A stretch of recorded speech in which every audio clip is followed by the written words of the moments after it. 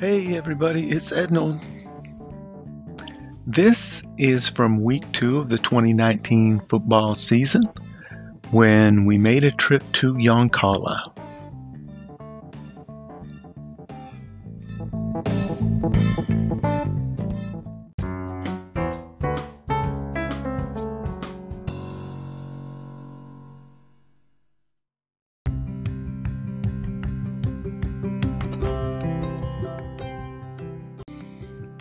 I had a logical, well thought out reason for starting with North Salem last week. If there was an equally logical reason for going to Yoncalla this week, I have forgotten it. Had I decided to go in reverse alphabetical order from now on? I don't know, and it doesn't matter. Yoncalla is where Mrs. Ednold and I went to watch the Eagles take on the Triad Timberwolves of Klamath Falls in a rare Saturday afternoon contest. Yoncalla is nestled in the hills midway between Eugene and Roseburg, and though we had both passed the signs on the interstate many times, neither she nor I had ever taken the exits and had no preconceived ideas of what we would find when we did, other than, presumably, a football field somewhere in town. Yoncalla was named after the dialect spoken by the local natives and was built on land donated for the purpose by a land claimant named George Burt. But by then, the foremost resident of the area was one Jesse Applegate, who in the late 1840s had made his home just north of what became the town. Applegate was prominent in the governance of Oregon in the years before and during its time as a territory, and one of the original trailblazers of the West. He was instrumental in developing an alternate route to Oregon that avoided the Columbia River. His trail passed through northeastern California into southern Oregon and north to the Willamette Valley. It's safe to say that if you blaze a trail that still bears your name 175 years later, ipso facto, you were a badass in your day. So this was a guy who had his pick of places to live, and Yoncalla was the place he chose to call home. He died here and was buried on his own land in what is now the Applegate Family Cemetery. There are now 31 Applegates buried there, some relatively recently. And there is also an Applegate Pioneer Cemetery on a hill in Yoncalla proper containing another 72 Applegates. Which makes me wonder, what makes an Applegate worthy of resting with Jesse in the family cemetery? His own brother Charles, at his eternal peace in the Pioneer Cemetery, didn't make the cut. Just curious. Our little tour of the town took us past 2 different facilities associated with Thorpe Lumber, and just judging from the geography of the area, I would guess that timber has been an important industry in the town for a very long time. Not so fun fact, Yoncalla recently elected an 18-year-old mayor. That's right, a teenager. Thanks, Ben Simon, for making middle-aged non-mayors everywhere feel like complete slackers. Major League catcher Rocky Gale grew up in Yoncalla, although he graduated from last week's destination, North Salem. And porn star Lily Carter was born here. I'm not familiar with her work, but naturally I was curious as to whether this was a great source of civic pride or a cause of shame for the more upright residents of this small town. That was a little pun right there. The one resident I had the courage to broach the subject with had never heard of her. Maybe Lily's family moved away shortly after she was born. I'll never know. But it did get me thinking. There is definitely something to be said for rising to the top of any field of endeavor, and Lily has apparently been recognized and honored for being very good at what she does. She has certainly received more recognition than most of us ever will for doing what we do every day. It may be in bad taste to erect any monuments to her along Main Street, at least until Messrs. Applegate and Gale get theirs. But in this visitor's humble opinion, excellence should be celebrated wherever we find it, and the town can go ahead and be proud of their local girl made good.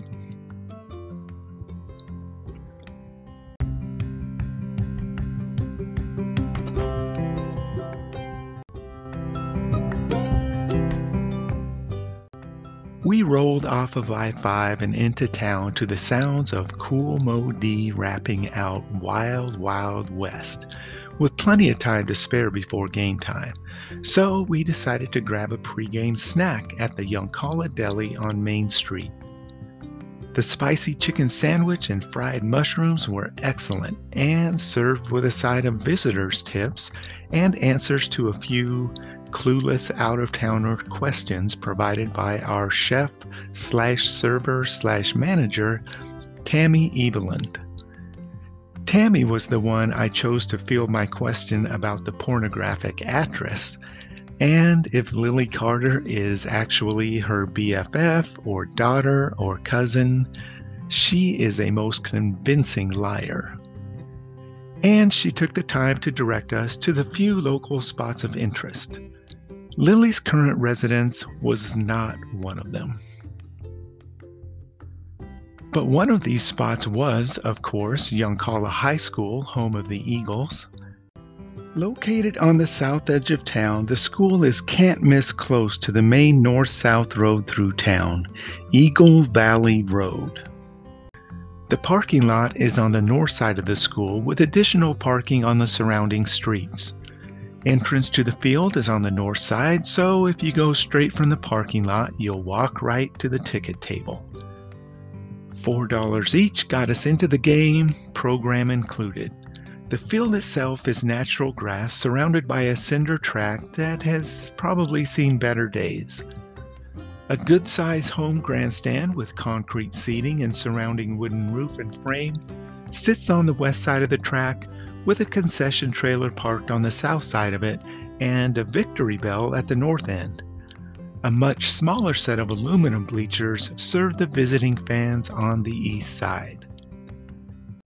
Despite the Saturday afternoon game this week, the stadium is complete with lights for night games. The guess of those sitting near us was that there was some type of scheduling conflict responsible for this game not being scheduled for a Friday night. With a student body of just over 200, the Eagles compete in the Special District 1 South Conference at the State 1A level, and last year finished the season with a 4-4 record and ranked number 17 out of 40 schools in that classification. They have won 2 state championships in their history, 1959 and 1961, and finished runner-up 2 more times in 58 and 84. The 1958 championship game was played at Yoncalla High School.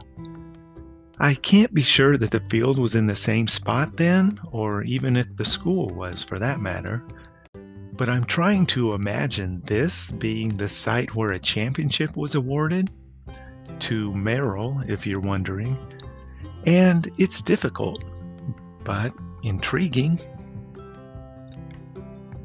Okay, back to 2019. The game itself was of the 8-man variety. This was my first experience watching an organized football game with anything other than 11 players per side, and it took a little getting used to. Most of the action and strategy were similar to conventional games, but there was just more space on the field with 6 fewer players to occupy it. Triad, in particular, often ran a 3-lineman set with a center and 2 guards, 2 wideouts, a quarterback in shotgun position, and 2 backs in some kind of modified wishbone formation. The fact that there was so much field for the defenses to cover was evidenced by the frequency with which the ball crossed the goal line. Yoncalla began the game with about a dozen players suited up and lost one early to injury. Triad looked to have a few more players, but as the game wore on and exhaustion set in under the early afternoon sun, both defenses had trouble holding their opponents to drives of more than a few plays before yielding a touchdown. This led to a very long game as time was stopped to regroup and kick off after each score. I'm glad both teams didn't have a bell to ring after each touchdown. We may all have been deaf by the final whistle.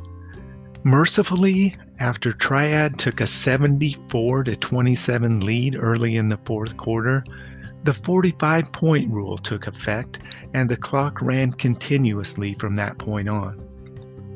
I haven't seen the official statistics, but each team must have had 2 or 3 players with hundreds of rushing yards. But it was Triad's ability to throw the ball that was the difference. Neither side was going to lose this game due to lack of effort, and the biggest differences between this game and the one we watched last week between two much larger schools had to do with the quantity of students, not the quality of play. The home crowd also, though small, represented their community well. I wouldn't expect to see many more people for a game in a town with a population just over 1,000 people. And despite the loss, everyone seemed to be enjoying themselves, as did we.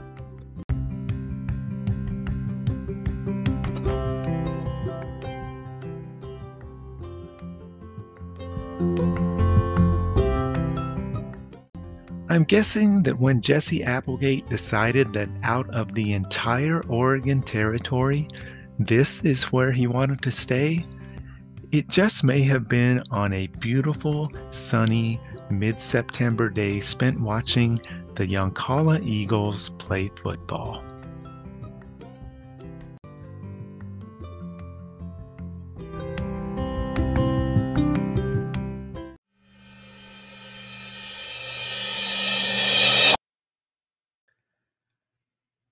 There you go. That was Yoncalla from September 2019. Catch you next time.